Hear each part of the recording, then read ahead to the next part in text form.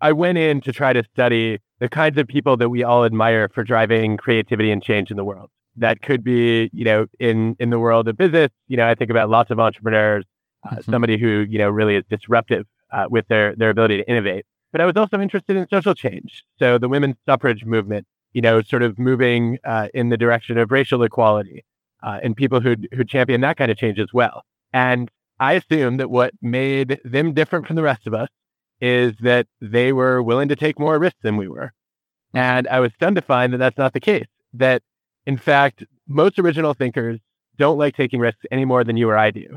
Yeah, they do it because a new idea is inherently uncertain and they know you have to sort of swing big if you want to hit a home run, but they don't enjoy it. They don't necessarily seek out risk.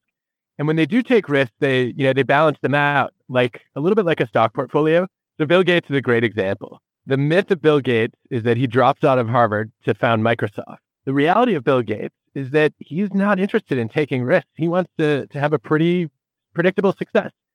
So what he does is waits till he has a year of software sales under his belt. And instead of dropping out of Harvard, he actually takes a leave of absence and he has his parents' financial support. So it's almost like, yeah, he's bet on a pretty unproven stock, but he has a bunch of money in some very safe mutual funds just in case. When people are thinking about, whether to go forward with their ideas or not, they start to ask themselves, well, what will I regret? And in the moment, your biggest regrets have to do with failure. And, you just feel like, okay, I don't want to jeopardize my reputation. And so, a lot of people become afraid of failure. And I think what was so interesting is I talked to some really interesting original thinkers, and I heard basically the same thing from a bunch of pioneers in tech. So I talked to Elon Musk, to Larry Page, to Mark Cuban, to Jack Dorsey, and a bunch of others. And they basically, I'd kind of seen them as people who weren't afraid of failure. And every one of them said, I'm terrified of failure. Like, I want to be successful. I want I want to achieve my goals. I want to have an impact. And so, the idea of failing is one of my worst nightmares. But they also said, each in slightly different language, but hitting on the exact same theme.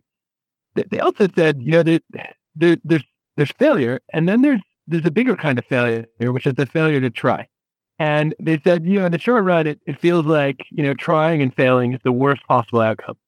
But in the long run, it's actually worse to say I never tried at all. And so the way they motivated themselves was to fast forward with a little bit of mental time travel and say 20 to 30 years down the road, looking back, what will I regret more? That I gave an idea a shot and it didn't pan out, or that I never took the chance.